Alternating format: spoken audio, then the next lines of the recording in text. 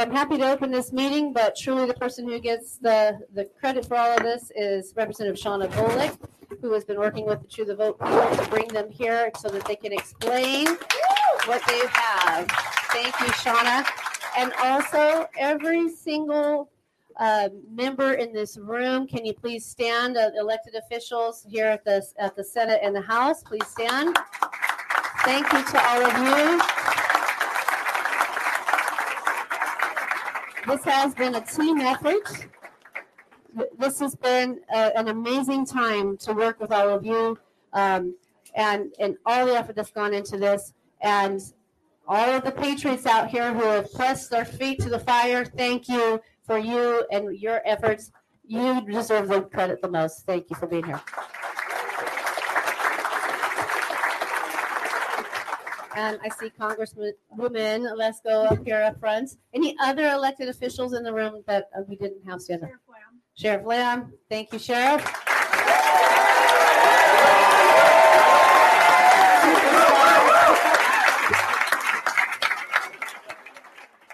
All right. So let's get going. I know you guys have been waiting quite a long time. So it feels like the air conditioning is starting to work. So I'm going to hand this over to Representative Shauna Bolick. And then, Shauna, if you can have everyone introduce themselves, and then we'll get going. Awesome. So I'm going to have Representative Nguyen start. Representative Quang Nguyen, Legislative District 1.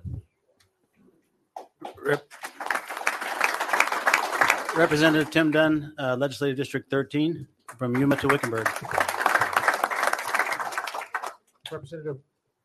Representative Walt Blackman, Legislative District 6. Representative Shauna Bolick, Phoenix, Glendale, Peoria, District 20. Senator Kelly Townsend, District 16. Excuse me, Senator Kelly Townsend, District 16. Senator Nancy Bartow, District 15. It wasn't on there? Yeah, it wasn't on. District 13. So try again, Senator Bartow. Let's try this. Is it on now? Yep. There you go. Okay, there. Senator Nancy Bartow, District 15. Thank you for being here. Senator Sina Kerr, District 13. And we're missing Senator Rick Gray. So hopefully he'll join us soon. Thank you guys so much for joining us this afternoon. It is our pleasure to host True the Vote for their informational hearing.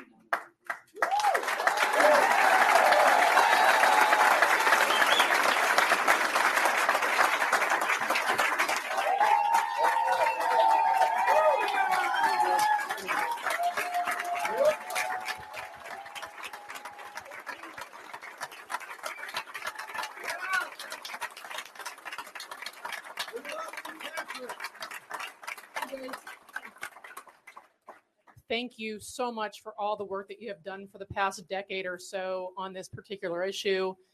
It was our pleasure to meet with some of you guys back in December, and obviously whenever you're here recently, whenever you were hopefully filing some data points with some of the law enforcement. We are going to make sure that we have a very tightly run meeting. For those of you who have been in one of my Ways and Means committees, I will use the gavel. If you guys are out of line, we will potentially give you a warning and throw you out.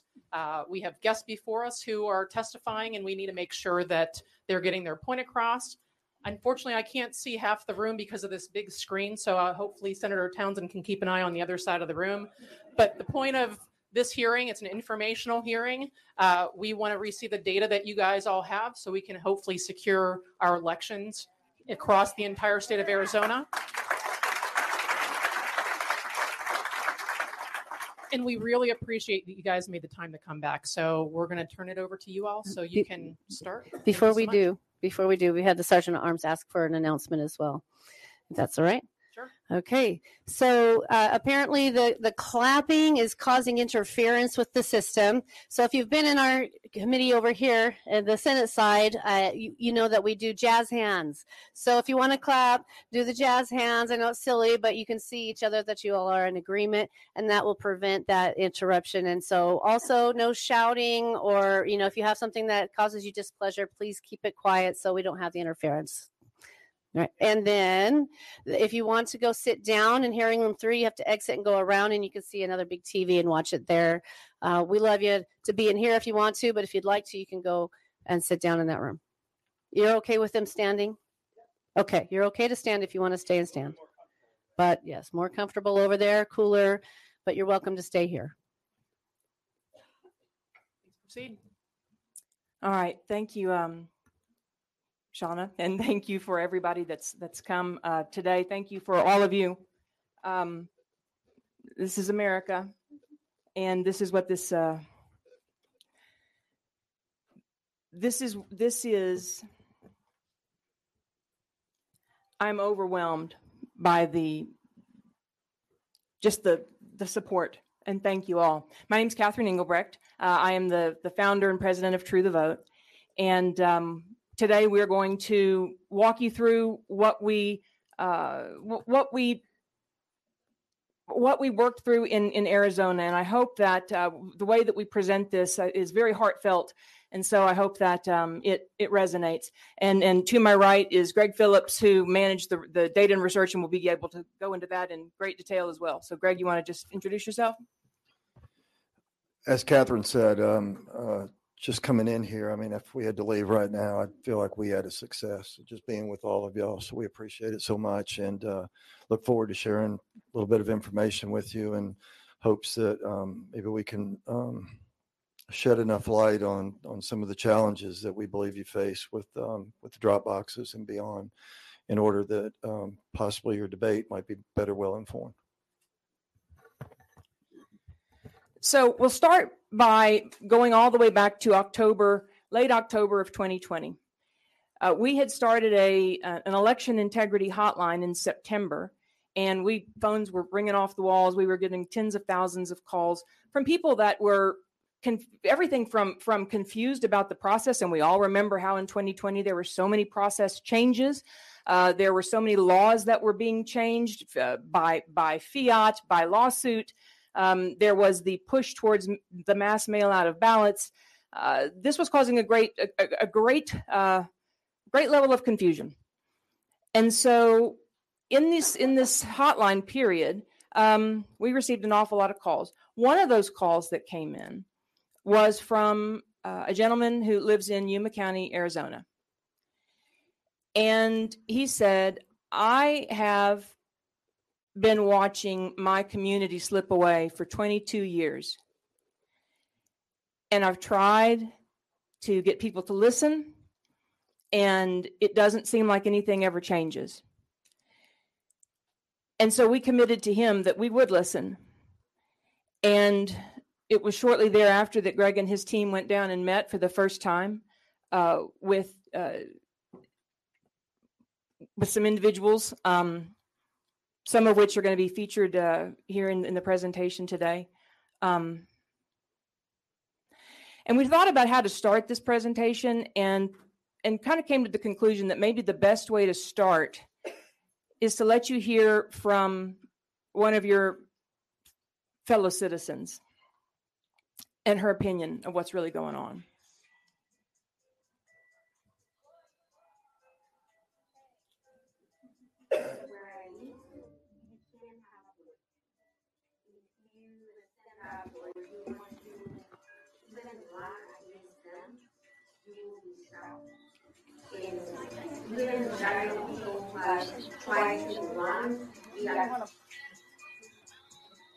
Whoever's phone is going off, could you turn that off, please?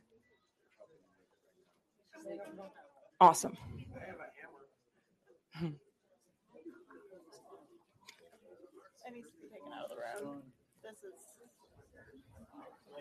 Thanks. I really want you guys to hear this. I mean, this is the woman that you're going to hear speaking. First time I met her, And it's just left such a burden on my heart, because at the conclusion of our time together, she just sat back in the chair and just stuck her finger in the air, and she said, round and round and round it goes.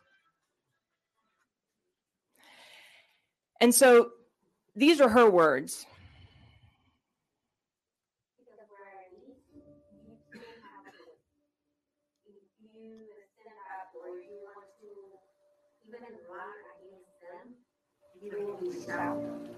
Even there people who have tried to run via council meeting or just anything, and they have been given, they have lost their houses, their lives, everything. They have just one year, they're having a great, yeah, of course. If you work for the city or if you work for the school board, because we have the Gather District School Board. If you are an employee over there, you have to give your open to them so they can see that you are waiting for you where you are supposedly have to go. They tell them that. It has to be like that. Open your eyes. Open your eyes. There are not chips. There are wolves. They are eating our community. They are really eating our community.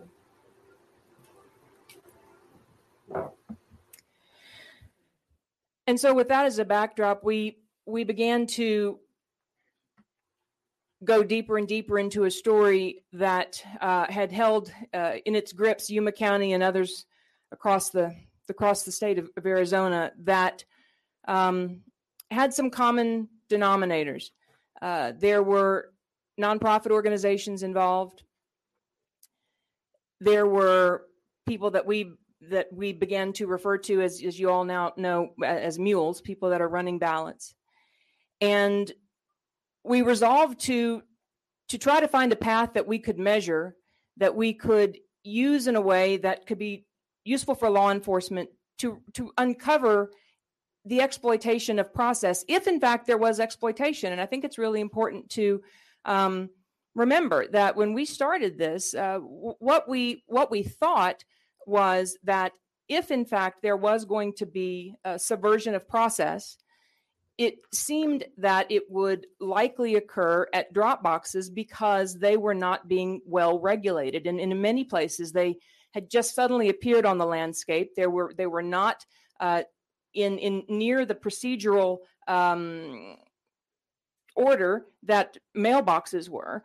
There was so much confusion going through the communities around COVID and so forth. So we thought, if in fact there was going to be subversion of process, we believed it would be showing up in the drop boxes, and we believed that if we could prove it, this would be something to really focus on. And so we resolved then to look at the ways to prove this, and we went towards a data set that would ultimately lead us to this sort of calculus. So organized ballot trafficking, we expanded this project across 5 jurisdictions: Georgia, but the greater Atlanta area, Arizona, the greater Phoenix area, Michigan in Wayne County, which is Detroit, Wisconsin in Milwaukee County, and Pennsylvania in Philadelphia County.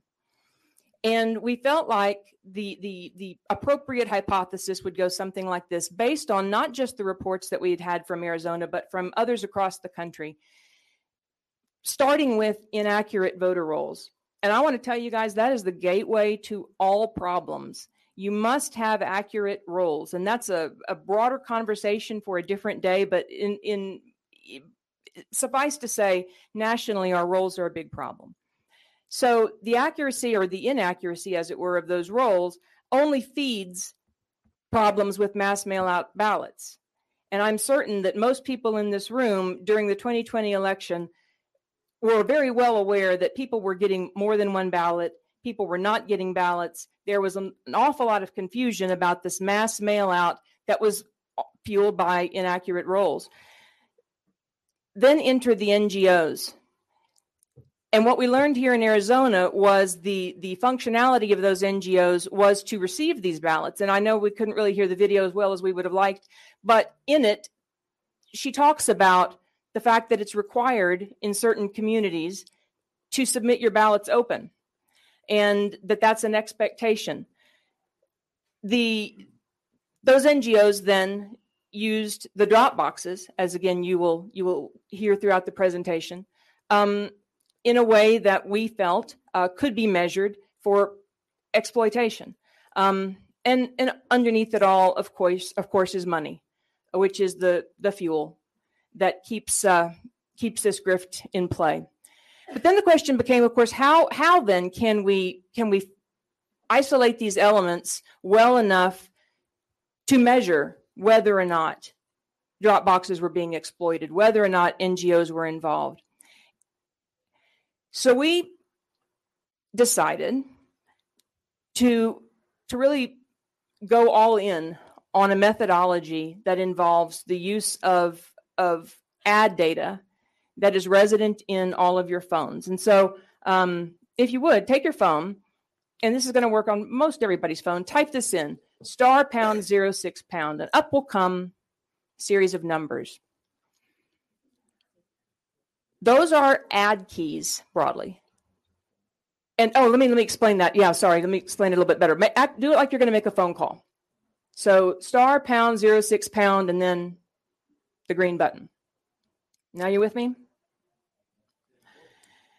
So those numbers are, it doesn't always work on every phone in that way, but rest assured, these numbers are deeply embedded in your phone. They are attached to your apps, and this is how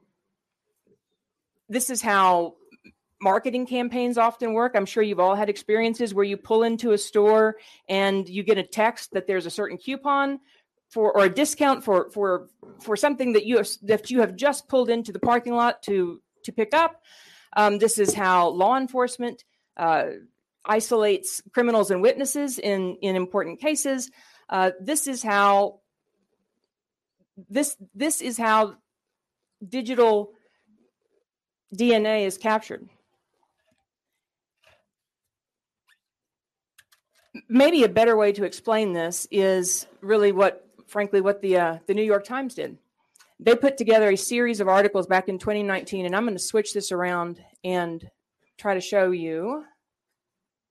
Give me 1 second, guys. Show you how they put this together.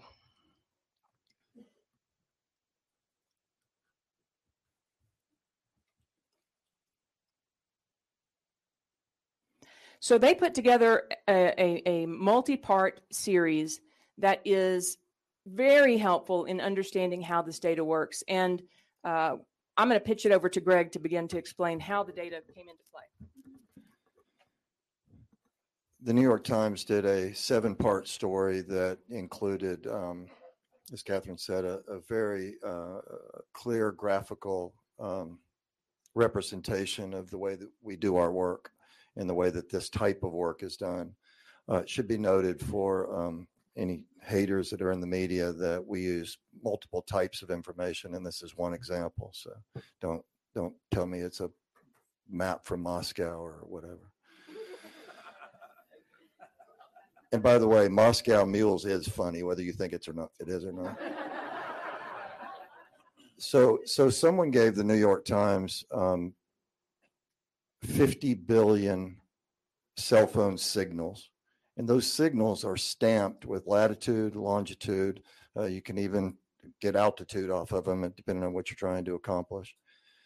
And different aggregators of this data do different things. And so it's not, you might read that they're, or that we are looking at cell phone signals, for example, and triangulating around different cell phone towers. This is not that. And we're probably not going to answer that question much anymore. So what they did was they took all these signals and they mapped them. And Catherine, if you'll roll through a little bit, you'll see that these are in different places. This is Santa Monica. And so each signal has the different latitude, longitude. Actually, if you go slow, it'll come up. But they're Pentagon, obviously. We'll send you this link so you can actually see what's going on with it. Yeah, we're gonna scroll down. That's Mar-a-Lago. And in the next article, they actually track President Trump going from Mar-a-Lago to play golf and then back again, and claim that it's accurate down to where his Secret Service people are. But yet they can't seem to find a way to understand that tracking these crimes is appropriate in this way. So the other key thing that we gain from this is a timestamp. And by evaluating these in aggregate, it allows us to link the who to the when to the where, and then put those signals in some sort of order and map them. It's basically it's math. Catherine, if you'll roll through slowly. This is a really good example. This is Central Park. And imagine we were trying to identify someone or something, a unique device ID that is near a particular incident that happened in Central Park. So we would go through a series of calculations, algorithms, and changes to come up with that stuff right there, and come up with that one person. So that signal's telling us all sorts of things. That star pound 06 pound, those are but a few of the device IDs and unique device IDs that you'll see in your phone, or that you may not see in your phone. There's also something called a MAID, M-A-I-D. The MAID gives a whole new plethora of information, and potentially we have the ability to gather, depending on the origin of the signal or from whom we buy the signal, we can tell what websites they're on, we can tell who they're communicating with, and we can tell other interesting tidbits about this person's life. And here's how we do it.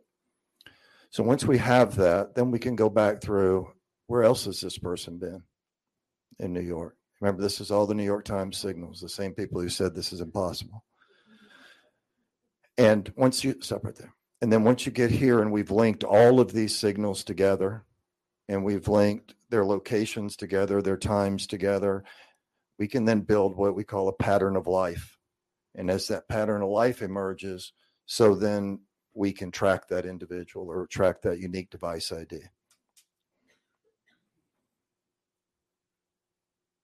And boom. There you go. That's how we do what we do. That's one of the ways. So this technology is common for Sheriff Lamb and some of the work that they do. It's common with Craig Sawyer and some of the work he does. And having the ability to do this and do this at scale is extremely difficult. They had 50 billion pings or signals. We had 10 trillion signals. So scaling all of this was super important. We also recognized, because we've been around for a while, that the haters would ultimately come out. And so we established several different locations from which we were doing our research that proved to be providential. The day that the movie was released, Mississippi State University, because they received some banging around from the AP and Open Records, wondering what we were doing in our office there, canceled our lease. It's all right though. They fell into our trap. We weren't doing this work there. We were storing some data there, but we weren't doing the actual analysis, and they canceled us for no reason. Conceptually, this then is, I think, a little bit easier to understand. We geofence, if you will, around drop boxes. We geofence around known or any the places we've been advised that might be trafficking ballots, like nonprofits and the like. And then we build the patterns of life around these people. And as we begin to aggregate it, we start skinnying it down we had millions of unique devices. And as we began to skinny it down in Maricopa and in Yuma County, in particular, you begin to see where and when an individual device intersects with the fence around that box. One of the most important things to understand is the difference between accuracy and precision.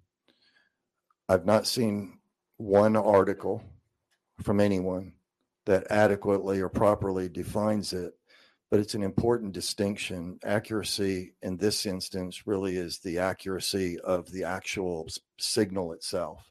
Like how likely is it that from a risk perspective that any one individual signal is off the mark a little bit. There's been a lot of noise out there that you can only get within 40 feet or some idiocy. It's just crazy. So what we did was what we do is we take 3 different types of signals and we buy them from different brokers that catalog them from different devices, but yet still stamped with the when and the where, the when to the where, and then we identify the individual device ID to the who. And that gives us on an individual basis the ability to make a decision. Is this ping accurate? How close is this? My phone here or is it here?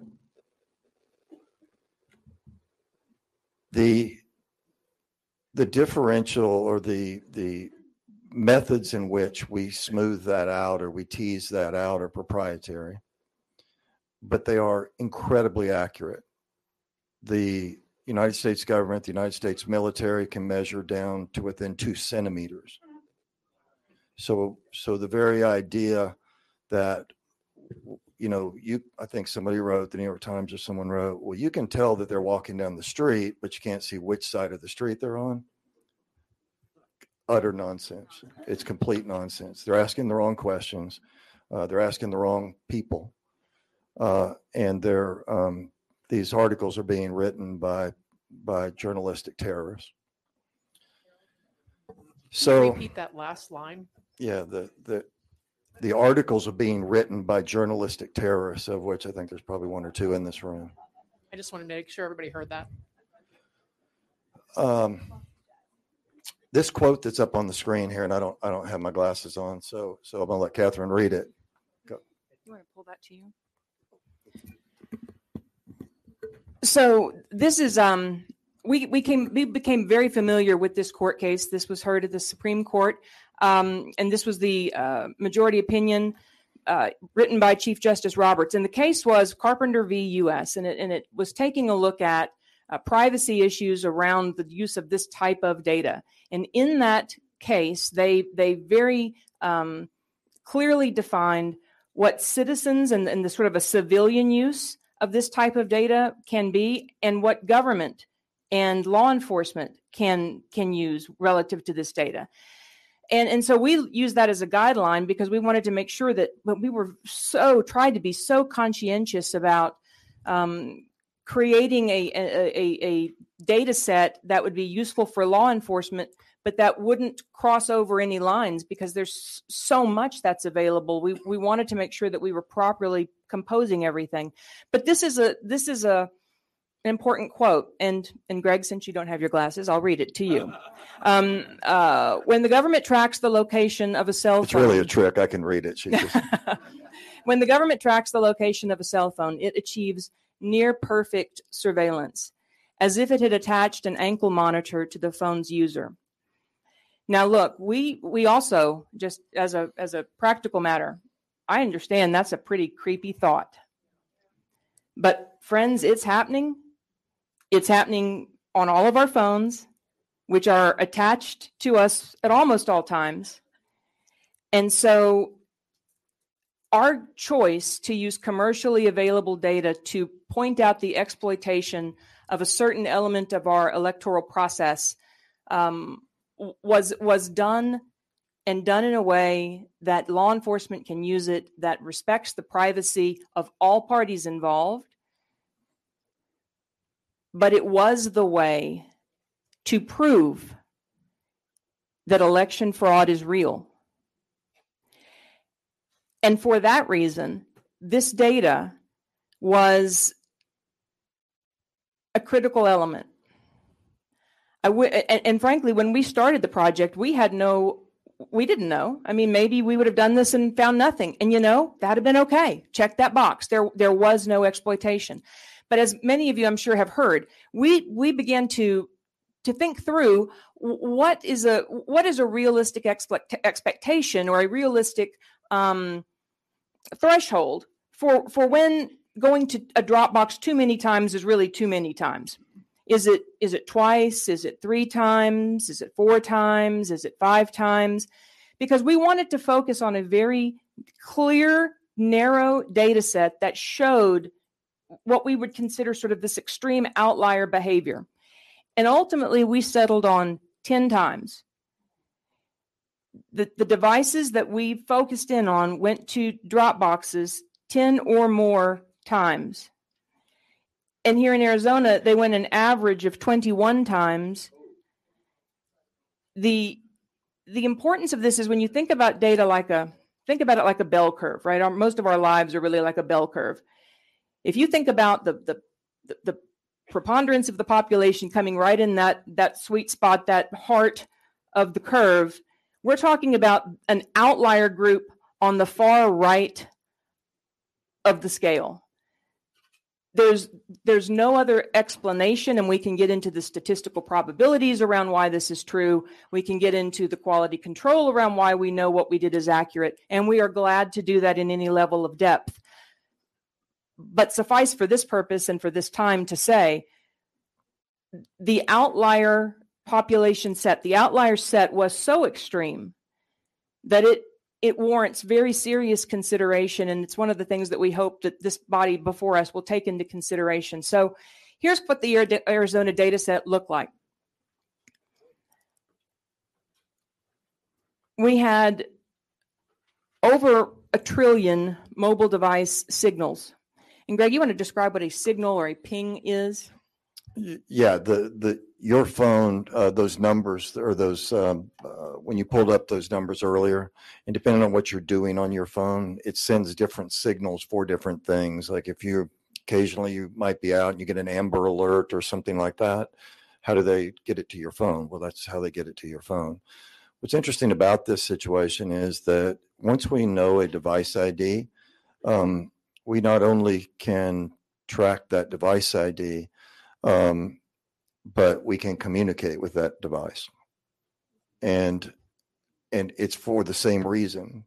The just like if you're in Spain and you're out for a walk on the Camino de Santiago, and Catherine calls you and says, "Where are you?"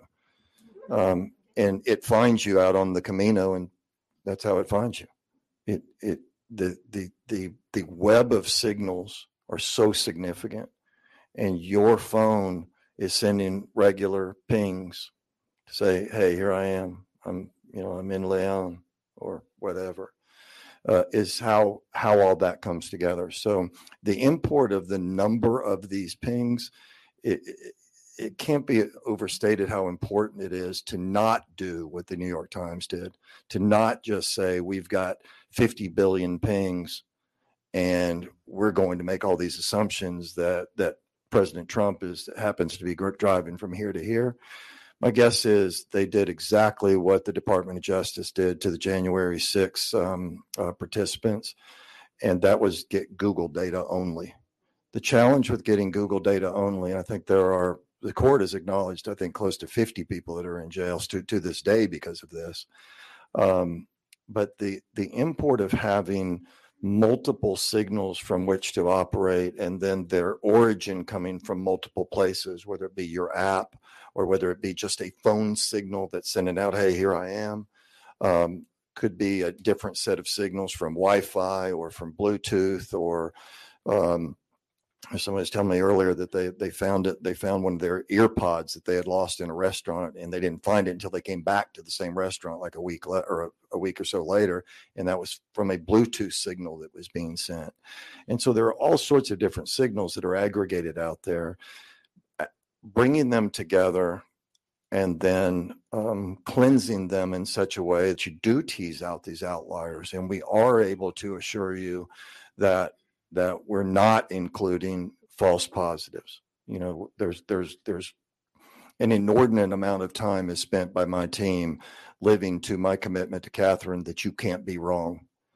And so we take people out. We started, in fact, once we got to the bottom of the pile, we ended up with 279. And as we went through every single one of them, I think 30 or so of them in Atlanta, for example, we had to kick out 40 here in Phoenix. Because there wasn't enough cohesion between the signals. And as our algorithms began to try to satisfy the challenges that it was facing and tried to marry them up, rather than just, that one looks close enough, let's go with it, we kicked it out. Yeah. So that's how we got down to the numbers that we got down to. The biggest challenge, Catherine, you want to move to the next one? Well, yes. Oh, you're going to have to do all these. Go ahead. What's up, ladies and gentlemen? It's Mr. C from The C Report, and I'm stopping in for just a sec to encourage you guys to head over to thecreport.com. At thecreport.com, you can get more information on The C Report, check out episode resources, follow our blog and get new articles every week, join our mailing list, and stay abreast on the latest news and information. That's right, head on over to thecreport.com, that's www.thecreport.com, and be sure to follow us on our social medias, Truth Social, Rumble, Twitch, CloutHub, and Hill.net.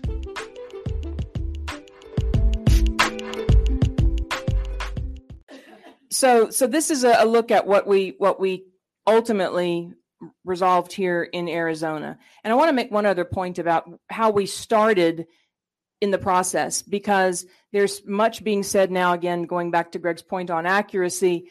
But there's this lingering number. When we first started with the presentation of this data to law enforcement, it was in early 2021.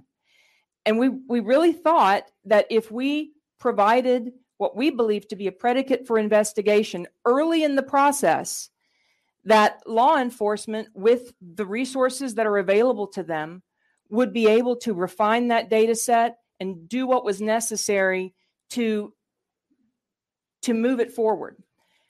In no way was our work done, but it is unfortunately where some of the holdovers that you now may read in the press suggest that we only got to 100 feet, within 100 feet of a drop box. And we're going to talk about that here in a bit. But think about it like a funnel. You start at the top and you begin to, as you saw the number of devices that we first began to look at, how many went, and the dynamic is, and I'm not sure that we explained this yet, but the dynamic exists between the phones and the drop boxes by way of what's called a geofence. And so we put a geofence around the drop boxes, which is like a digital coordinate set. And then we measured how many times an individual device went through that fence.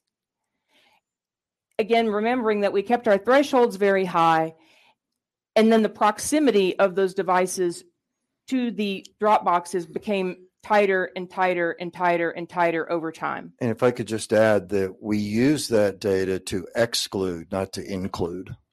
So if let's say the Dropbox is that podium there, and I'm here, and it might take me 3 seconds to walk over there and then walk back, even though we can measure inertia and we can measure movement inside of those pings based on how close they are together, if for some reason there's not a signal while you're in the box, then that visit would be excluded. So we don't use it to include, we use it to exclude. And that's key to the establishment of the rest of that equation I mentioned a moment ago. And that was the difference between accuracy of an individual ping and precision in a set of pings. So precision would refer more to how they operate together, how they look together. Some that might be teased out because they don't have the adequate information. Maybe we replace it with another one of the 3 data sets, and we push all this together into a formula or a calculation that is designed to exclude, to ensure that we don't include false positives. But it also helps us in not excluding false negatives. So we don't want to include anyone who shouldn't be, and we do want to include, and we did that for every single visit for every single one of these. And if it excluded, then it excluded. Then we just didn't count it. One of the fallacies in people evaluating and fact checking the movie, really centered around a couple of videos that were up there of people shoving a whole bunch of ballots in. Interestingly, only one of those people actually was a mule, because they didn't meet the standard of having to get inside 10 times and go to one of the orgs 5 times.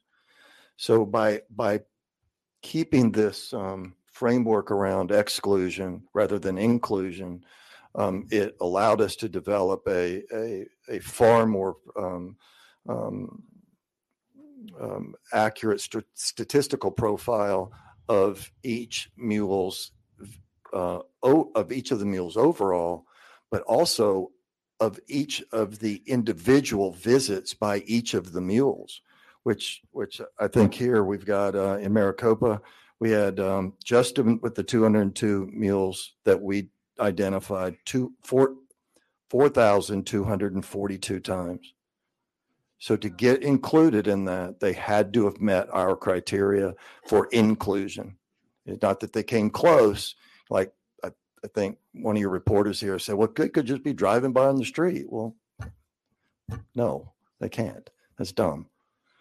And in Yuma, I think the number of visits for the 41 devices we identified was 1,435. So I think the total of that somehow, comes up to 5,700 visits that met our criteria. But remember, even if that was true, they also had to have gone to the organizations a set number of times. 4 here in Arizona. Yeah, so they had to go to the orgs a set number of times as well. Another key point that we want to stress here is that you see that the data set timeline extends by about a week before and after the study period, which was the period when early elections started here in Arizona. And the reason that we did that was to determine whether or not the patterns of life were consistent pre-election and post-election. So if you're driving by and it's your normal routine, one of the indicators for us would be that, this is your normal path. Maybe you drive by 21 drop boxes a day. Maybe that's what you do. But I think I want to say this, and we don't have I believe this is accurate. Not a single mule fell off of the list based upon that quality control check, because the patterns of life were so unique during the election period that the data bore out.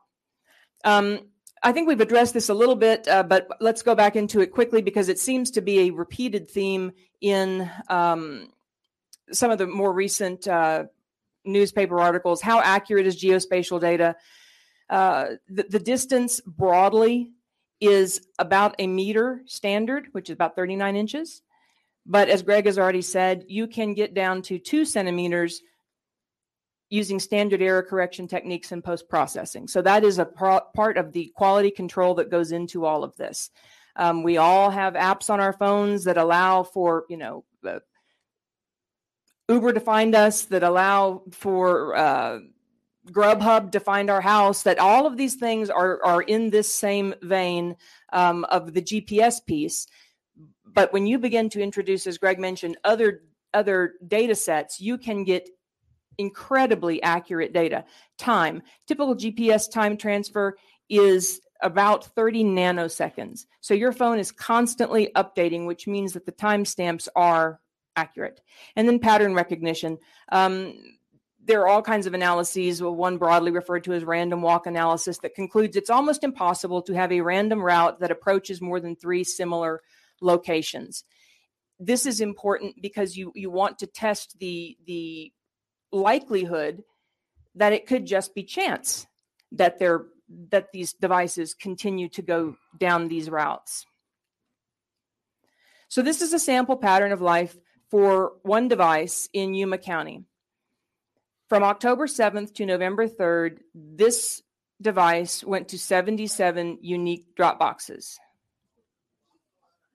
And you can see in the lower right where those locations were. What's also interesting about Yuma County in this instance is the orgs themselves. One of them has been in the news here lately for having a little bit of a dust up with the Attorney General's investigators. But there are others there that are very unique in terms of their import and decisioning to us.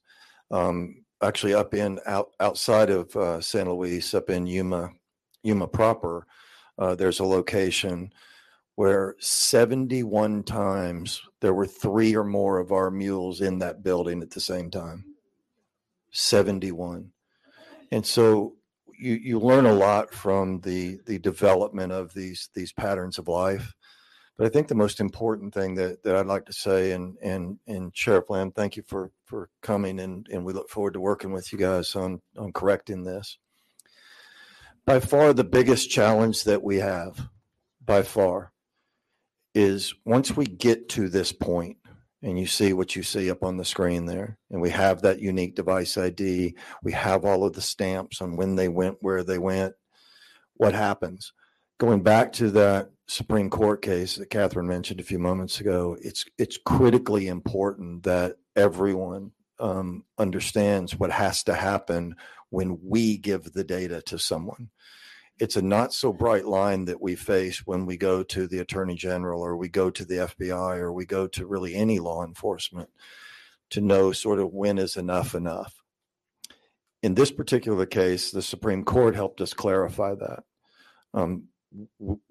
If we go to them with a name, or with a, where we think this person lives or whatever, it's likely not actionable by law enforcement, according to the United States Supreme Court.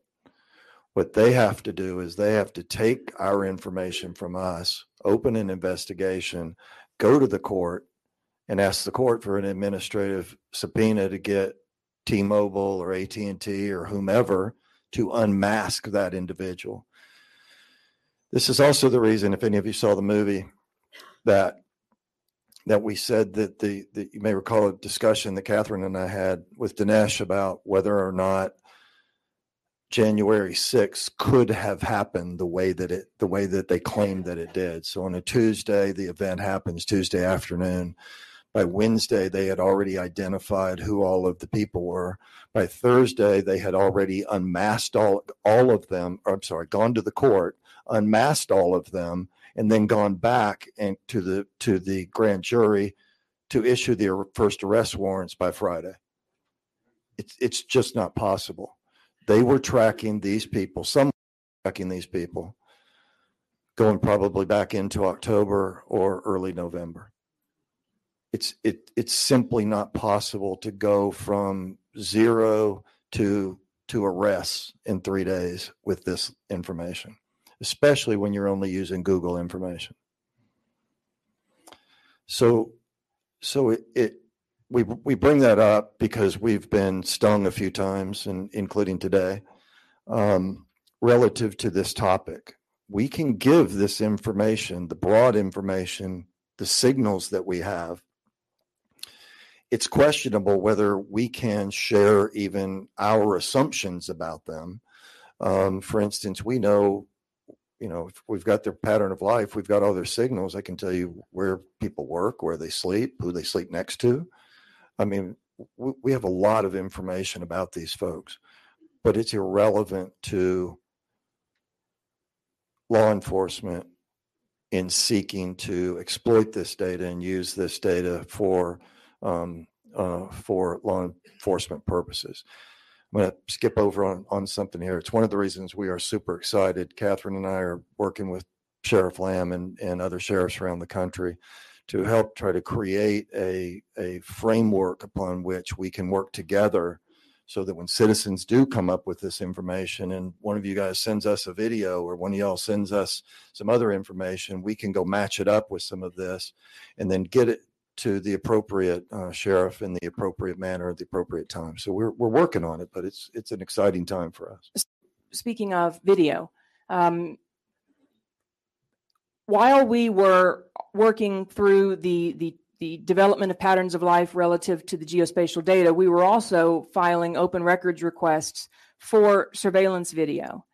And it was on, let me get my date correct here, it was on March 17th, 2021, that we first submitted an open records request in Maricopa County for video.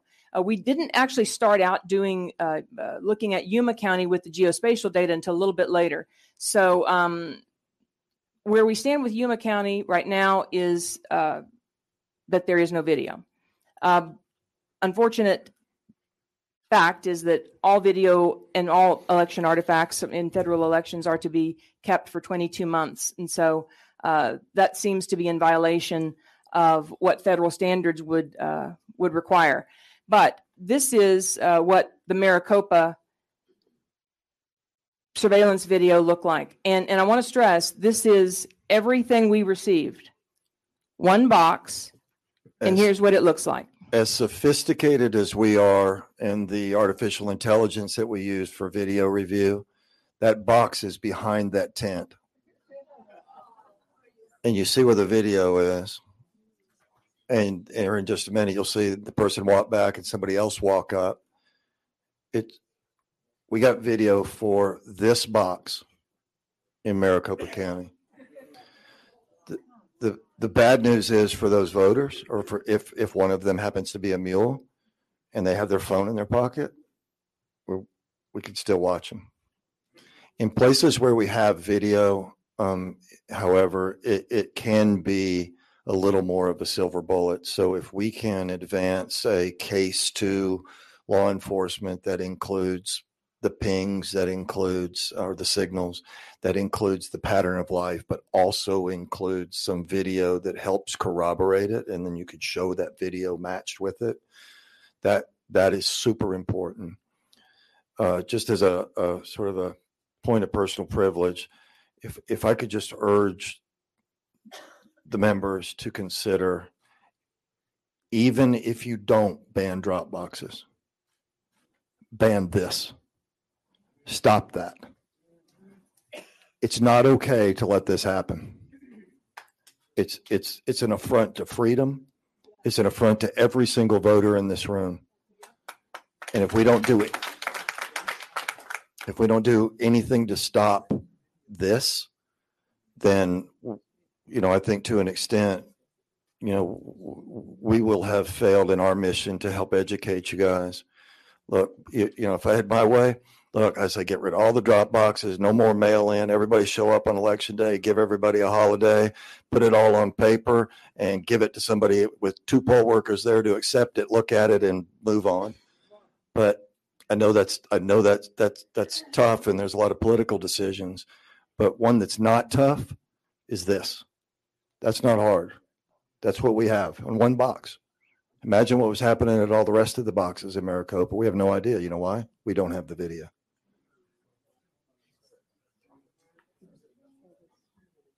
There are so many more details that we could share, patterns of life that show a little interesting bit of trivia that 2 of the mules in Maricopa County went and participated in the Georgia runoff and were mules there in Georgia in January or in December. There are elements of what we learned in Yuma County that are currently under investigation that, based on what we have seen and law enforcement that we have been working with for some time now, suggest a vertical grift is the best word I can use to describe it, that is layers and layers deep, not just here in Arizona, but across the country, a network of organizations that seem to follow a very similar pattern. Those things are going to be investigated and will come up in due time.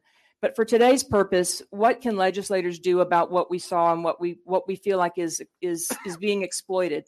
And I want to say, the exploitation targets the most vulnerable communities, and it is voter abuse. So make no mistake, this is not about Republican or Democrat. This is about preserving the sanctity of the vote and making sure that it is safe and secure and transparent for every voter. So make good laws and be a model. Number one, we recommend really taking a deep look at the accuracy of your voter rolls and committing to clean those rolls. We suggest using real-time technology. There is no reason in the world private industry all day, every day can resolve identity, residency, and citizenship in real time. That is something that we should aspire to. There is no state doing that currently, but we as a country are lagging behind the rest of the world in election security and technology. This technology exists and we should embrace it so that it is more convenient and more accurate for all voters. Number two, stop the mass mail out of ballots, particularly when you are catalyzing those mail outs with dirty voter rolls. It's just a recipe for disaster. Number three, stop using the drop boxes or secure them with real-time video surveillance. Real-time. A little sidebar here. You know, we're working in a number of jurisdictions. So one of those jurisdictions is Green Bay, Wisconsin, which is Brown County. And so we only, I guess, like just a couple months ago, we added them into our research and we submitted open records requests for the video. And we've all the video almost to a fault has been this push and pull to try to get it. We just on Friday were notified by Brown County that they received our check, because you have to pay for it. They received our check and they will send it to us as soon as they watch it. So a little late to stop anything, but this gets to the point, right? If you're going to do this, then add real-time video surveillance to make sure that the laws are being followed. And the last point, and Arizona does a good job of this, but it is worthy of restating. Make the penalty for cheating something that cheaters fear. Listen, most people, what we are talking about here and what we are working to address goes to the heart of voter education. It goes to the heart of election process. And make no mistake, the vast majority of all voters just want to do the right thing. They don't want to be caught up in some web of confusion. But if we keep introducing new variables with unclear laws, you can easily find yourself in a position that you don't want to be in. So there needs to be a balance of education around the process and then a level of security that's reasonable, that balances private access and private choice to and state sovereignty, frankly, to security. We have to find that balance. And we are at a point now where, particularly after COVID, so many laws were passed. And I'll be the first one to tell you, when those laws many of them weren't even passed. They just kind of happened. And the thought was at that time, because True the Vote was suing a number of states, trying to prevent the unconstitutional changes in your election process. And the thought was, don't worry, those standards that have been introduced just for COVID, they're just for COVID. It'll all go back to normal. No, it hasn't. And now we are facing a process that has fewer checks and balances than ever. So our hope in this presentation to all of you, and we'd love to entertain any questions that you may have, is that the data that we can provide and that we will be working with your attorneys general on and other levels of law enforcement will help to clarify, yes, the criminality around that has to be investigated. But certainly what you can see is that drop boxes particularly, and we know that that's recently been a bill that didn't pass here, you got to address that. You got to address that because it's being abused in a way that echoes back all the way back to where we started in Yuma County.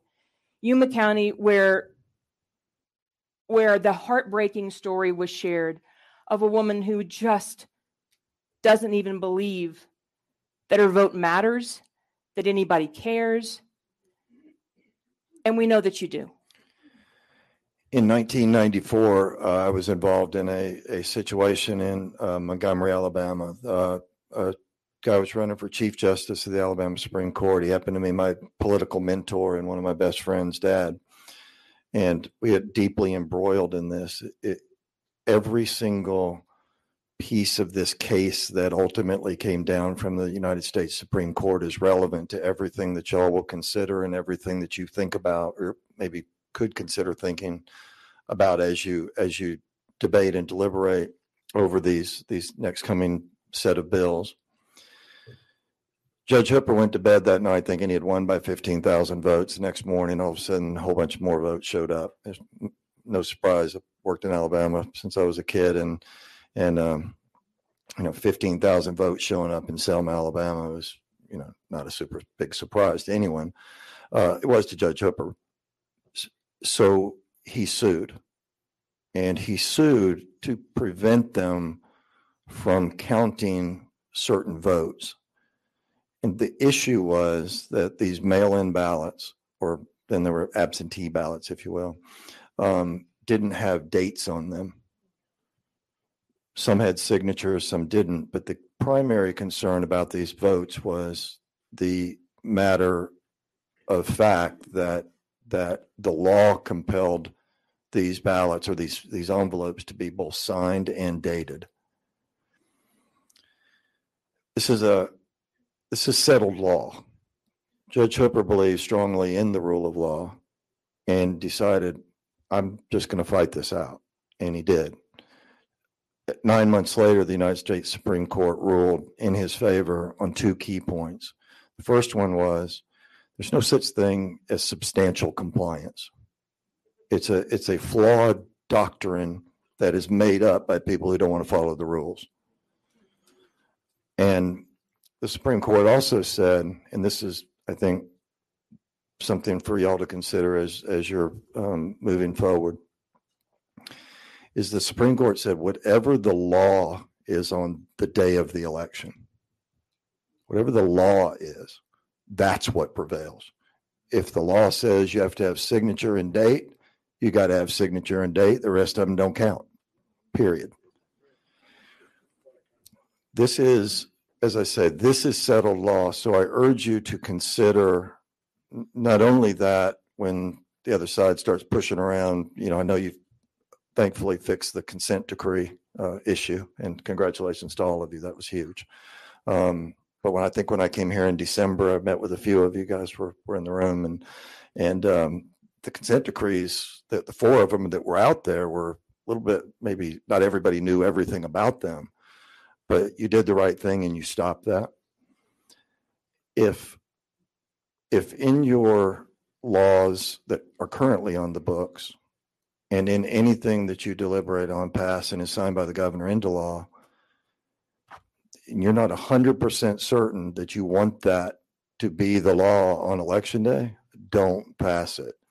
Or if there's something in there that you don't, like we're dealing with a situation in another state right now where to be an assistor, you have to sign the envelope. In other words, to take someone else's envelope or ballot to the polls and put it in that drop box, you and the voter both have to sign.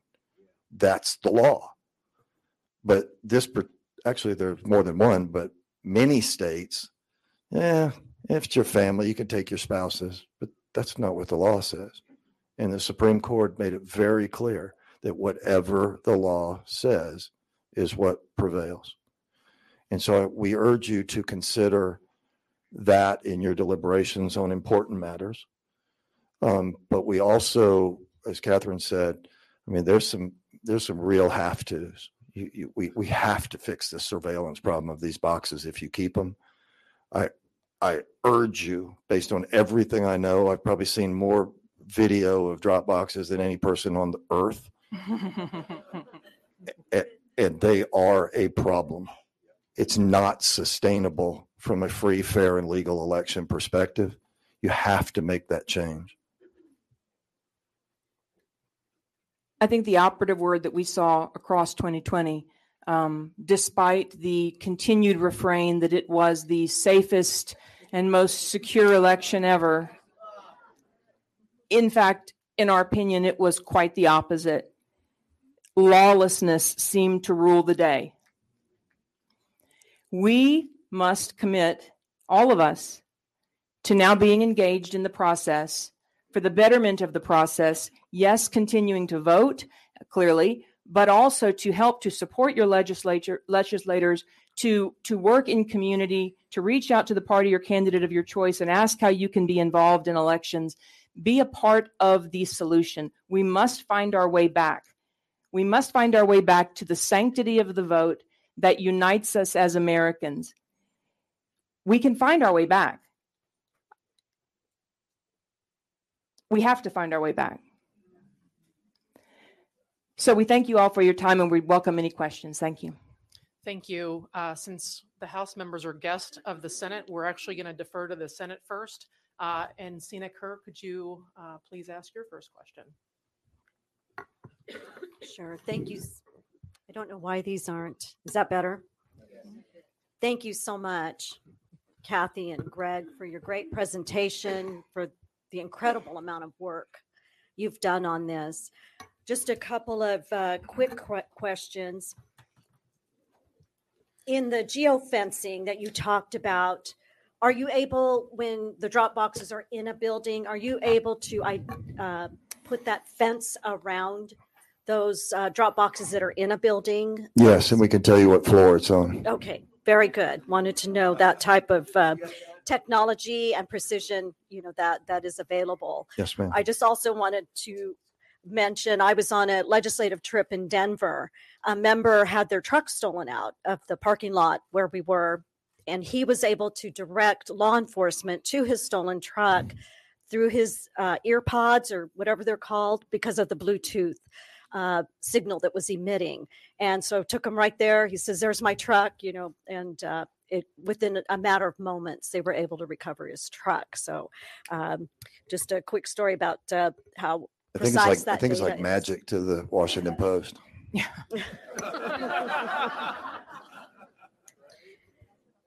Okay, so really those were my only question and my comment, but thank you again. Yes, ma'am. Thank you. Well, thank you. I just really want to thank you for providing some hope. I think this is incredible what you've done in presenting this information, and the explanation, I think, will go a long way to educating the public. That's our biggest challenge. We have lost a lot of hope because we haven't been successful in shoring up our laws this session. And I know many of us on this dais are extremely frustrated by that fact. And so it's just very encouraging to know what's being done, what needs to be done, and the encouragement that you brought today to help us all share the news on what is possible, what to expect when you are interacting with people that are really wanting to serve in the legislature. And I think educating one another as voter to voter on what's important to sustain a free society. So I just want to thank you for being here and being a part. Thank you, Shauna, for the invitation. Thanks. Well, That was extensive. Thank you so much for everything you're doing. And I remember you during the Barack Obama administration, Catherine, and you had been targeted and you had been harassed and an audit. I think you had to go through an audit and all that. And one of the things I'm curious about is, are you receiving more of the same? So that's one of my questions. My second question is, are you able to disclose which nonprofit organizations we're talking about here? So I'll take the second one. Okay. Hands up. I'll take the second one first. Okay. And Greg referenced this earlier. It should be apparent to everybody in the room. When you have the level of accuracy that we do, you can assess what address you're talking about and what organization is at that address. We would love to put that list out and let the chips fall where they may. But there's a but. The but is we also need law enforcement to be able to do their jobs. And we cannot get ahead of that. We just can't. This is too important. And we have labored to the best of our ability to make every step as correctly as we can. And so while there would be a definite feel-good moment to put that out, we have a higher obligation. All of us do. So that's that. To that point, I think, and I have been calling for this since November 14th of 2020, that anybody watching this that is part of that operation, become a whistleblower. Become a whistleblower now, sooner rather than later. And it sounds like you guys are on the trail and you're not letting up. So anybody out there, I think now's the time to come forward. Those who have come forward already, thank you. Yes. And, and let's see more of that. And, Okay. and I'll, Senator Townsend, we are seeing more of that. We are Good. having more people come forward, and that is a great thing. So that's reason for great encouragement. To your question about targeting, that was a harrowing time in my world. For 2 years, 23 different audits or investigations from 5 government agencies. It was a lot. It always begged the question, because I just very quickly for those of you that may not know the story, before I started True the Vote, there was no. I filed taxes, and that was it. No audits, no investigations. Post starting True the Vote is when the onslaught began, and it always made me question, what could we be so close to that the full weight of the federal government was being turned against our organization? And I mean to tell you, we are moving forward. We have been steeled. I have been steeled by that experience, because I want my children and my children's children to be able to vote in a country where the vote matters. So where we are right now, I will say, we find ourselves ever closer to difficult times. Senator, I just for everybody in here, I'm completely blessed by getting to work with my hero every day. Very good. And Very she's good. amazing and a true warrior, amazing person.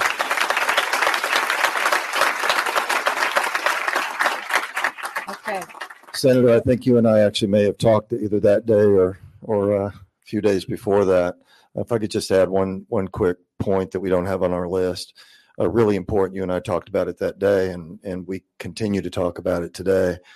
I think in every one of our states, there were commonalities. You've heard me talk about the drop boxes and all the different things, but there was another commonality between them, and that was related to the inability to adequately define an identity or adequately resolve an identity. Remember, we were talking about Maricopa at the time, And I looked at the file, and the first thing I look at is date of birth. And here in Arizona, as in Georgia, as in Wisconsin, as in Michigan, as in Pennsylvania, every single state we work in, we looked at, has that as a commonality, only the year of birth.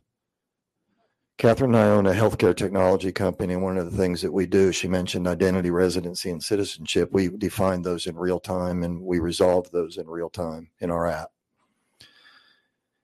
When presented with only the year of birth, in identity resolution, it's a statistical model really that you're creating, and by eliminating day and month, you introduce an element of risk into the case. It's not that it's like my first name spelled with two G's at the end, and the risk comes in. What if somebody thought it was me and it was Greg with one G? It probably is, right? But if you go and look at my year of birth and it only has the year, you can't solve the risk on the other side of the equation. And so solving risk and identity is critical. We've seen it over and over and over again. The courts ruled on it and dismissed these cases over and over and over again. When if I was called to the stand and say, can you definitively say that Representative Bullock is who she says she is?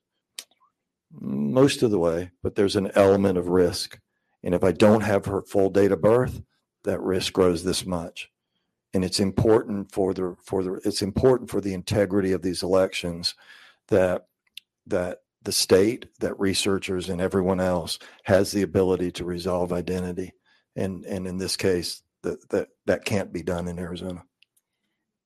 If I may, I want to just revert back real quick to your question about targeting and whistleblowers coming forward. I made mention that we've had many whistleblowers come forward.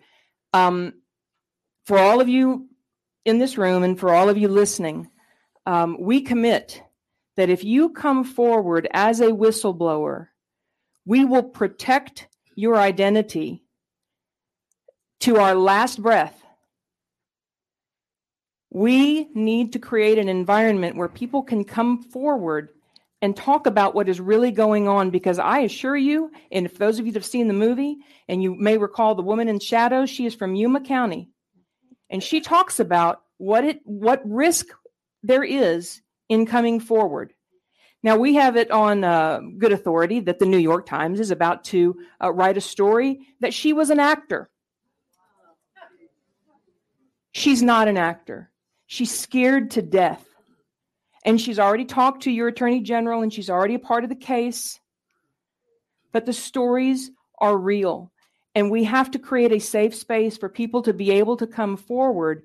That's a way to solve the problem that we now find ourselves in. So I just want to stress that, because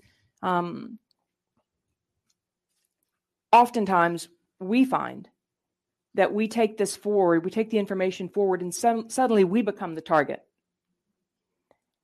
Like today? Well, we can take a lot of arrows. We will willingly stand up for that. But we will protect the people that come forward to us with every fiber of our being. Thank you. Let me just add one more thing. Greg, you mentioned about date of birth and that issue. I just want to use this time to very quickly recognize someone in the audience who's done an amazing job crunching numbers and looking at data. The question is, where are they getting these ballots in the first place? If this is happening, where are they getting the ballots? And very curious work that Chris, if you'll stand up, this is Chris Hansel. You may know him. He worked the audit. And I don't have a ton of time, Chris, but I'll just say he looked at duplicates, and he crunched it down to see that on the last day that people can register to vote, they pile tons of these registrations, and the county recorders have a hard time going and finding the duplicates, but they have the exact same name, middle name, year of birth, all of that, same address, and yet the new registration that gets their own voter ID cast a ballot, but the old one didn't. And then after the election, the new person drops off and goes away. So he has done an amazing job looking at that and seeing source of a problem. One of the fixes to that is funding the recorders so that they have people to go through and process all of those duplicates to get them out of there before they even receive a ballot. So thank you, Chris. I just wanted to acknowledge you for doing that. Absolutely. Okay, and then Senator Kerr, you had another question.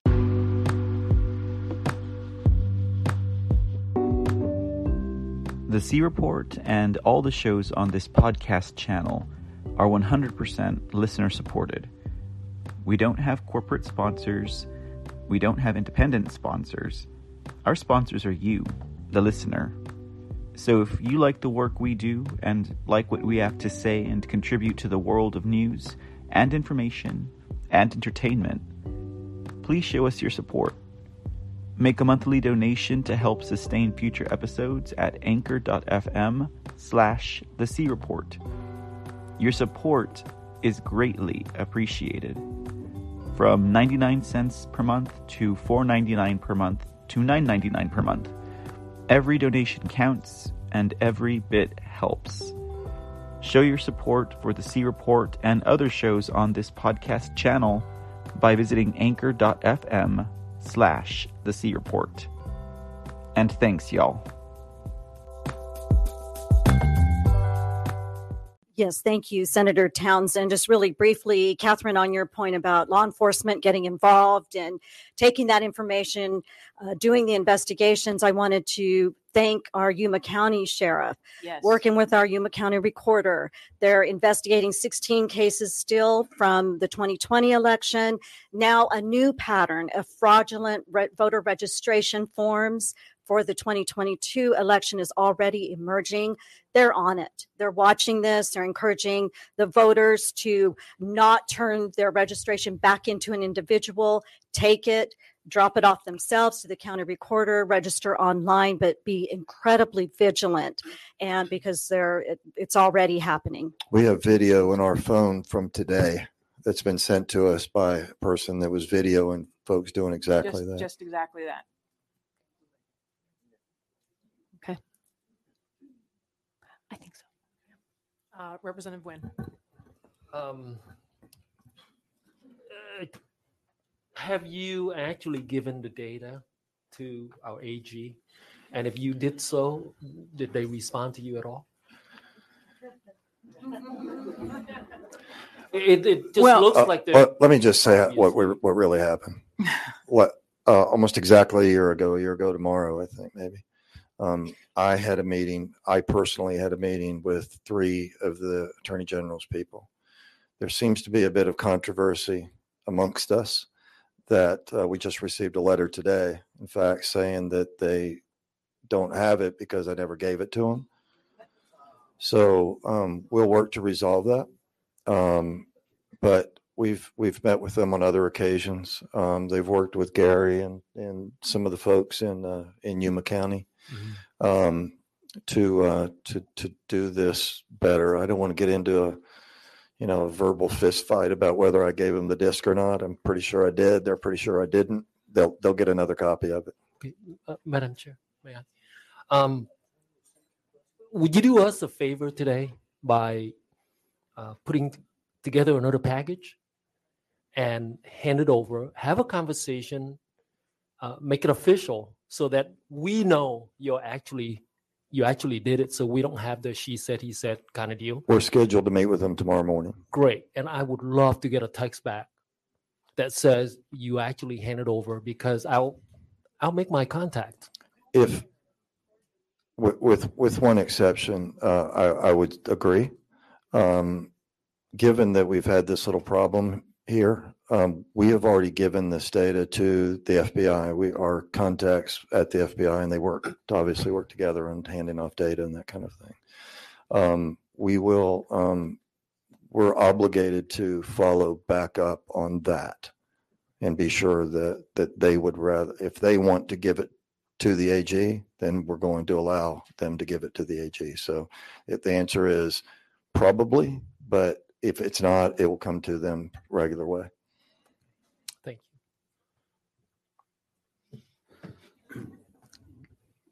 Thanks for being here. Thanks for all the work you guys have done on this. And being from Yuma County, we've been battling this for decades. We know South County, where Gary and Mr. Lar, uncovered some of the videos in the primary. Remind you guys, it's the original video that the ladies talking about was in the primary in 2020, and it was all about corruption in San Luis and skewing a city council election and that kind of stuff. So this has been going that you can have free and fair elections in the South County for decades. And it's spreading across the country. And we've seen this massive, thing going on. So I guess one of the questions I have is trying to figure out, and I think you said we have to go to the NGOs 5 times, but we do have the election workers and the election volunteers that are going and collecting those ballots during the time as we cross-check to make sure that the actual employees are not part of the, not saying that they're part of the problem as far as ballot stuffing, but they're actually picking up the ballots, going to those things daily, so is that, we cross-check those off the list? Yes, sir. When we build the pattern of life, we look at the 4 or 5 places that they most frequent, because we want to be able to define their workplace or their home or wherever they are. And so without unmasking them, it's a little, it's not perfect, but we can come pretty close. I mean, if they're heading down to the county office after they do their rounds, then we would exclude, that would be an exclusionary. Well, I do know the data works, because I did have to find my iPhone when it fell out of a plane when we were crop dusting, and I went and found it right to exactly where it was at. So the data system does work. So I'll wait. I don't have any more questions. I have a comment when we finish. I did want to make a comment based on your comment, Representative Dunn, because it occurred to me when you mentioned Gary and David that we have not mentioned Gary and David. Gary Snyder and David Lara from Yuma County have been heroes in moving forward with all of this information.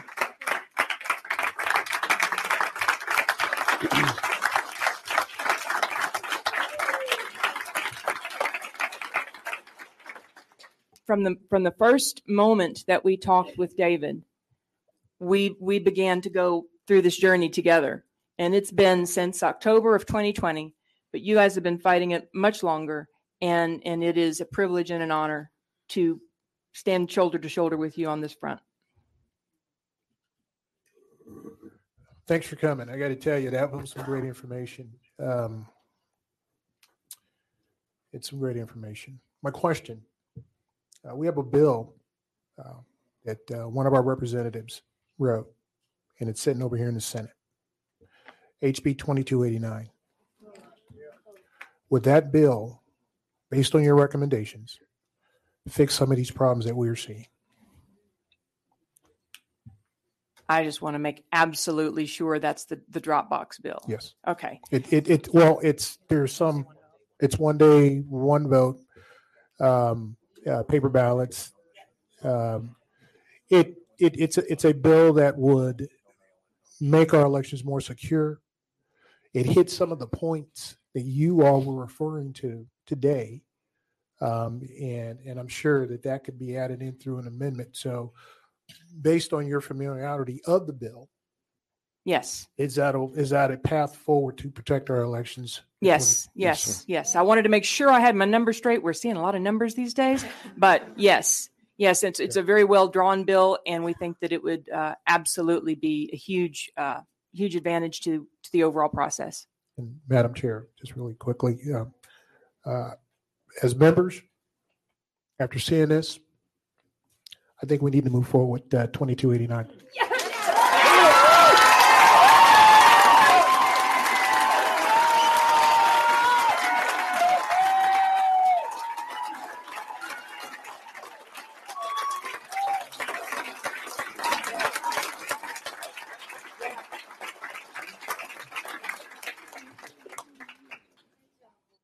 So we do know that the election officials colluded with the judiciary in 2020.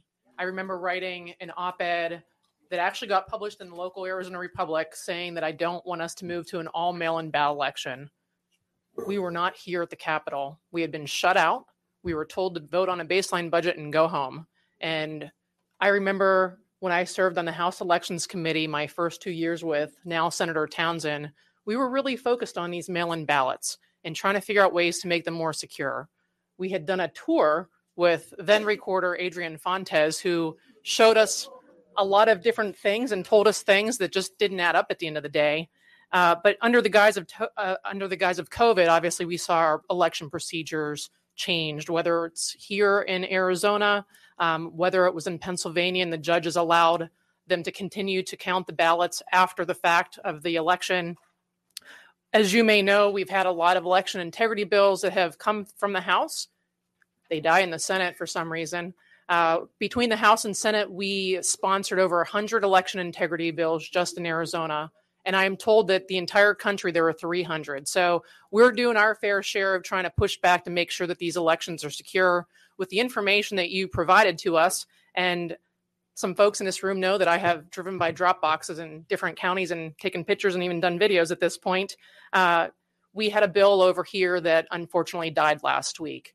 And I am wondering if there is a way for you to present to us or hand over some information to us to try to get those two individuals to either vote to ban the drop boxes or make sure that we have real-time video surveillance on all these drop boxes. Obviously, you have, millions of hours of video footage that you've been able to obtain from different places. We want to make sure that we are leaving our mark to approach at least number 3.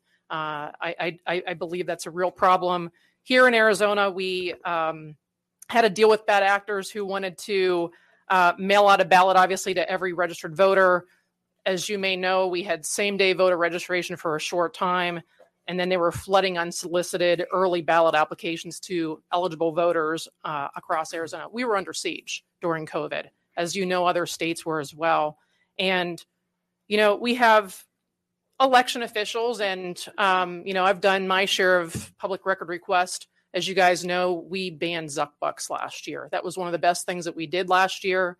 I could go through all the amount of money that was spent in Arizona. It was about $9 million. Secretary of State's office, she spent about $5 million. Maricopa County spent 1.9. Pima County spent 1.8. And some of these were funding the drop boxes. And I know because I actually got some county recorders to fulfill my public record requests on my own dime. And I believe that's one of the biggest problems that we have out there. And we had these pop-up drive-through voting areas as well in Maricopa County. And they were kind of being funded with the drop boxes. I mean, thankfully in Arizona, we weren't having all-night drive-throughs like Houston County was having. But still, that was an area that I saw that needed to be at least clamped down just a little bit. So, our election officials, they do carry a heavy responsibility to ensure and trust that our votes are being counted. I want to make sure that this panel today, we work with our other state legislators here in the time being that we're still in session to make sure that we are working on restoring our trust in the election infrastructure, which goes back to these drop boxes and real-time video surveillance. We're obviously banning them because we want to make sure that we have a constitutional republic at the end of the day. I feel like right now we don't have one, and a secure electoral process is absolutely vital to our national security, as Mr. Phillips has alluded to me with everything that he has presented to us today.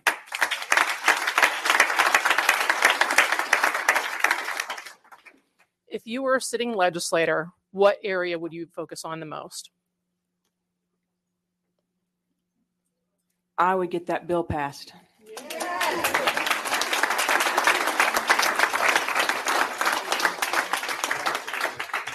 We're going to now have just a brief few moments for closing comments. And of course, we're going to start with the Senate and work our way back to the House.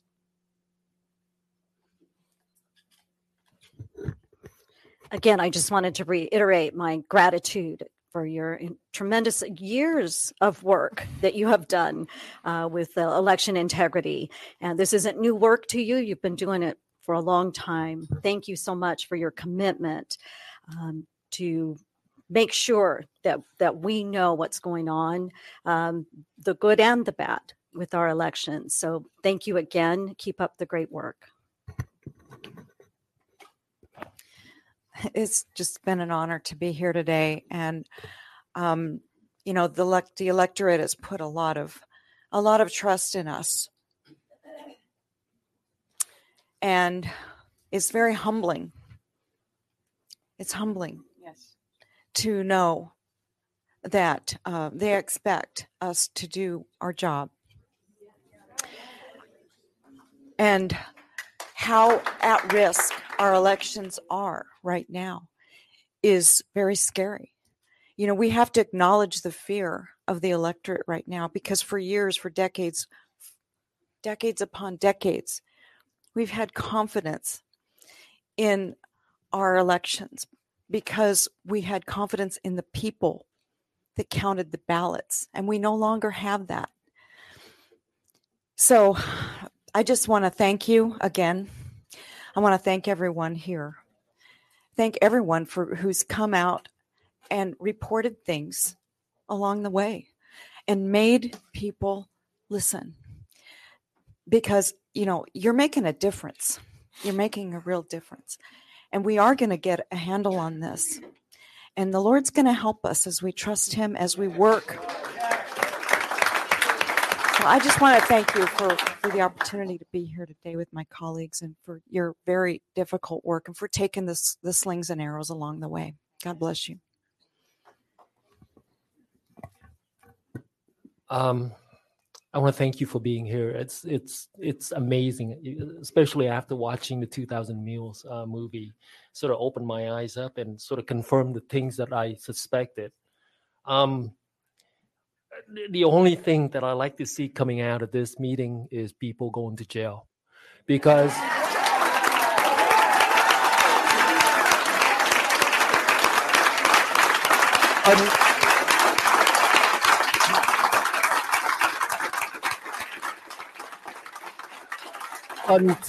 until people go to jail, I'm afraid this may not change at all.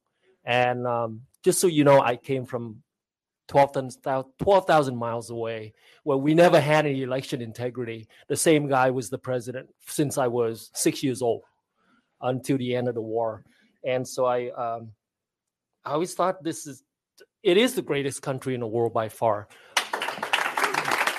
But we are devolving to something that I don't recognize. I mean, I came in 75, and this is not the same country that was introduced to me in 75.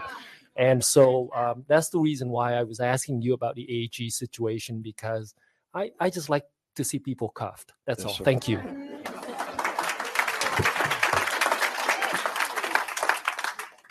Yes, I want to thank True the Vote for doing all the work you've done. I want to thank everybody in this room for being here and everybody that's watching online.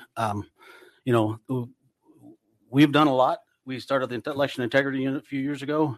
We were able to hit the ground running with that unit, being able to, there will be more prosecutions. There's more investigations going on in multiple counties. So, you know, stay tuned, and you can read the Phoenix paper today about the NGO that was publicized today from Yuma. And, you know, I hope we can pass some of these bills that we're talking about. And if we can't, the county recorder is watching. You can do some of these things that's in these bills on the recording on your own on the drop boxes. You know, we don't have to open the drop boxes the day we send out ballots. You know, we can take, if we're gonna use drop boxes, we can wait till when we tell them don't put them in the mail anymore. Put them up for. Listen, I said if we can't get the bills passed, you can have the drop boxes open for 5 days, and you can put rent-a-cops 24/7 at the drop boxes. You can do things if we can't get the bills passed, because we have a way of getting there. Guys, come on. Please do not interact. Let him speak. So, but we have time to get some of these bills passed, and we're committed to doing that if we can. But thank you again for being here. Yes, sir. I want to thank you all for being here, and I want to thank the Senate members for allowing the daycare to come over and participate with y'all. Speak for yourself. Really want to thank Representative Bullock, who has been actually a leader in this and leading the way, not only here down at the House, at the Capitol, but in the state. And I do appreciate your hard work and appreciate you all being here. You know, I spent a lifetime defending our republic in the armed forces just so Americans could vote. The first election in Iraq that I was able to observe, I was sitting on my tank, and this old man comes walking in front of my tank because we were guarding the election places. And I jumped down off my tank and I said, "Where are you going?" And in his broken English in Iraq, he says, "I'm going to vote for the first time." That's a humbling experience when you come from a country that takes it for granted. You know, leadership means getting someone to do something that they wouldn't normally do under normal circumstances. That's leadership. And as members, we have a moral obligation to do the right thing before we get out of session so that we can have the same type of republic and the votes that are counted, that should be counted, not only in our state, but in our country. A lot of years I was not able to vote because I was overseas. And I said as soon as I retired out of the military that was going to be the first thing I did. I retired in 2016 and I voted that year. But that vote may not even counted. So after defending this country, I am going to take up a moral obligation to hold the members, my members and peers, accountable for what we do for the rest of the time we're in session to get legislation passed to protect our elections. Thank you. The first thing that I want to mention is I have been praying for your safety. That God would watch over you and protect you, because the country is so divided right now. And what you're doing is dangerous to some. They don't want you doing that. So I'm glad that we have security for you here today, and you're in good hands. But may God watch over you as you go out and continue to work on this. So thank you so much.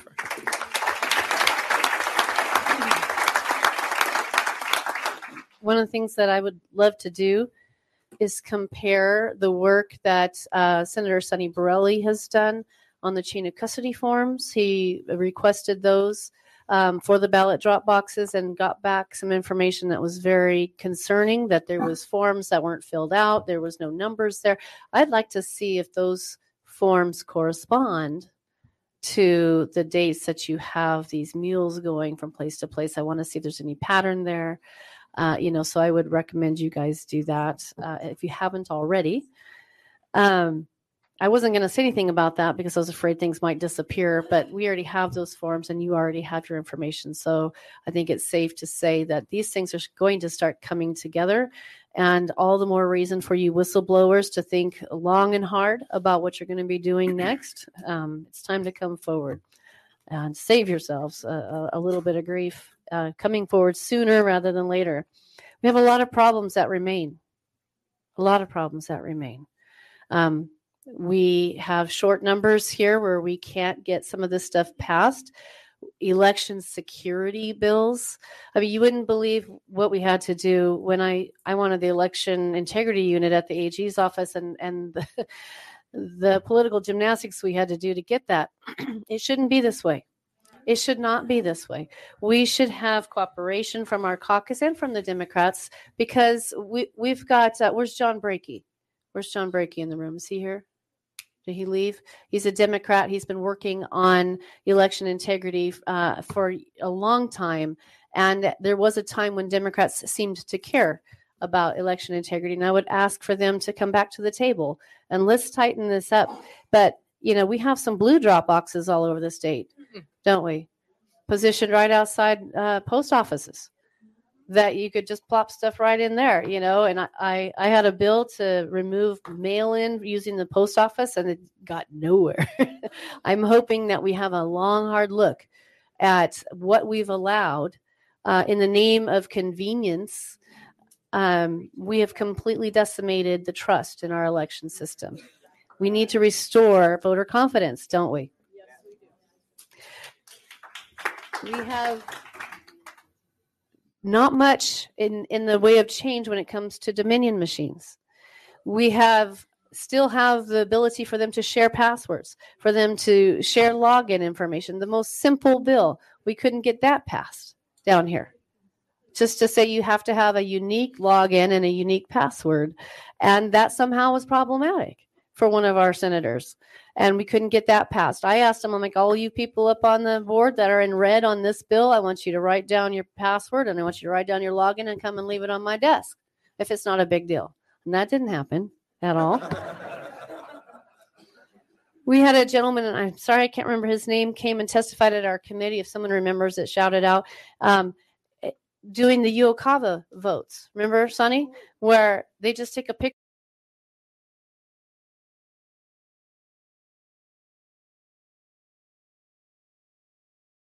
of it, and we had an increase of 90% of Uokava votes, and 90% of those Uokava vote increase were for one candidate, to the tune of, I want to say, how many? 9,600 increase. 1,600 to 9,600 increase. That needs to be changed. We have Dr. Shiva came up with the signature issue, right? We still have that unresolved. We've got so many outstanding problems. Most of it we could have fixed. So elections have consequences, don't they? And hopefully we will gain seats here in the legislature so that we can get some of this stuff done. But the sad part is, and if you heard on James T this morning, the sad news is we got a primary coming up that's going to have basically the same laws as the 2020 election. And that's not acceptable. I have been so pleased to hear of all you vigilantes out there that want to camp out at these drop boxes, right?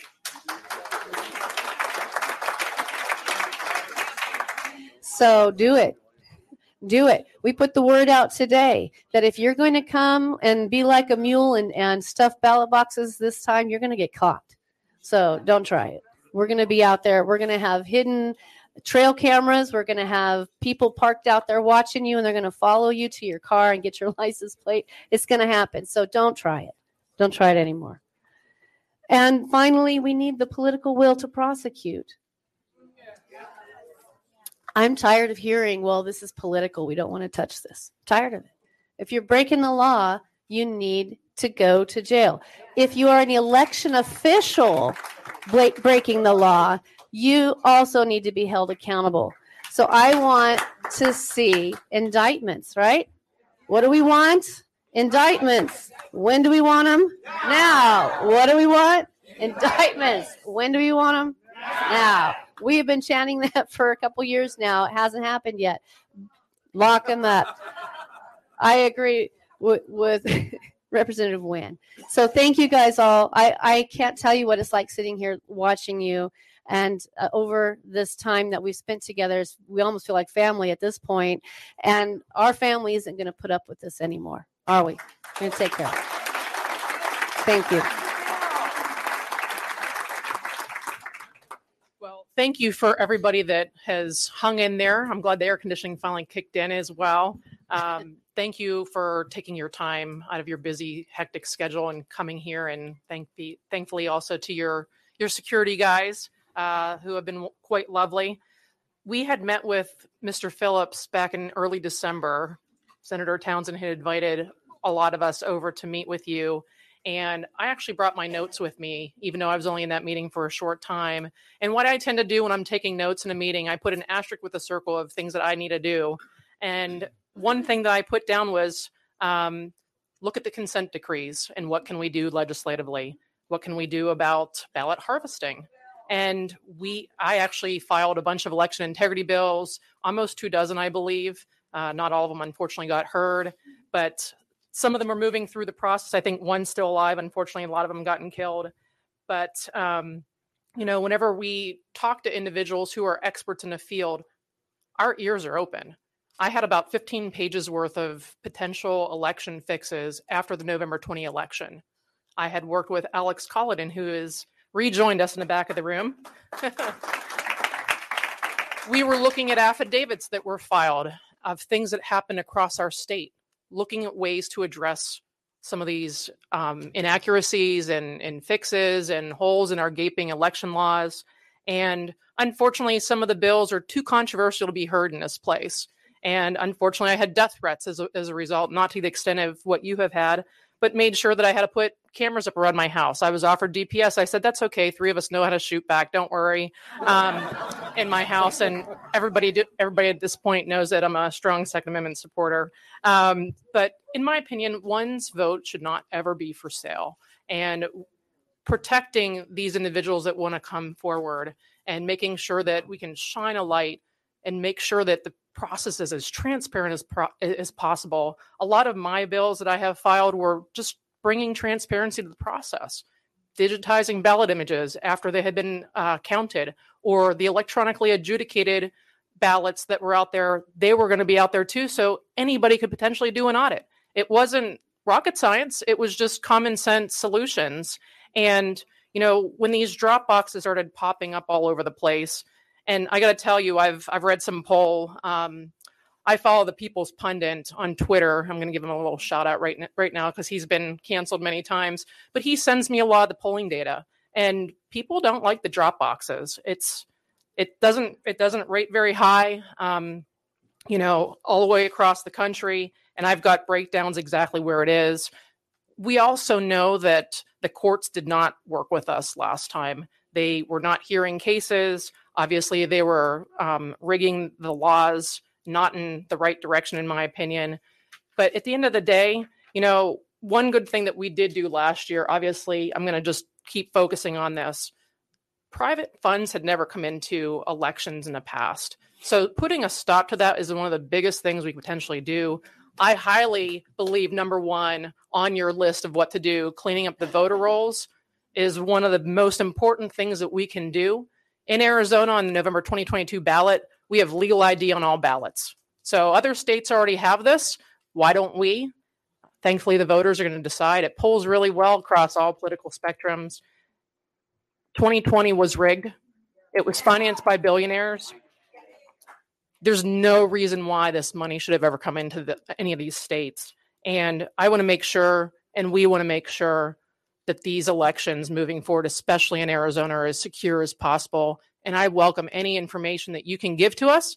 I have the individual's name over in the AG's office who I can turn stuff over to make sure if they somehow lose it tomorrow, whenever you meet with them, that I'm happy to be back up at this point. So thank you so much for your work. Thank you for putting your lives on the line. It's extremely important. My number one issue has always been school choice. When I got elected in 2018, election integrity moved to the top, and I was very happy to serve on the House Elections Chair with now Senator Townsend. Thank you so much for being here. Thank you.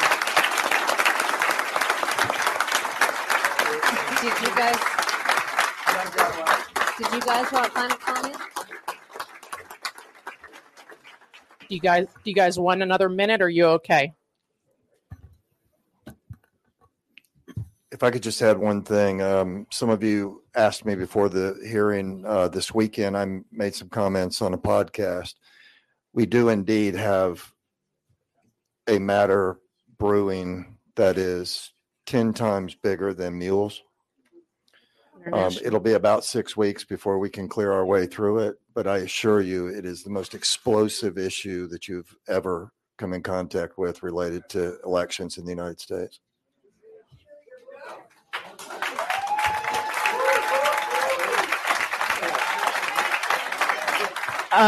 Well, I'll just quickly say, I know we've been here now quite some time together this afternoon. Thank you all for coming.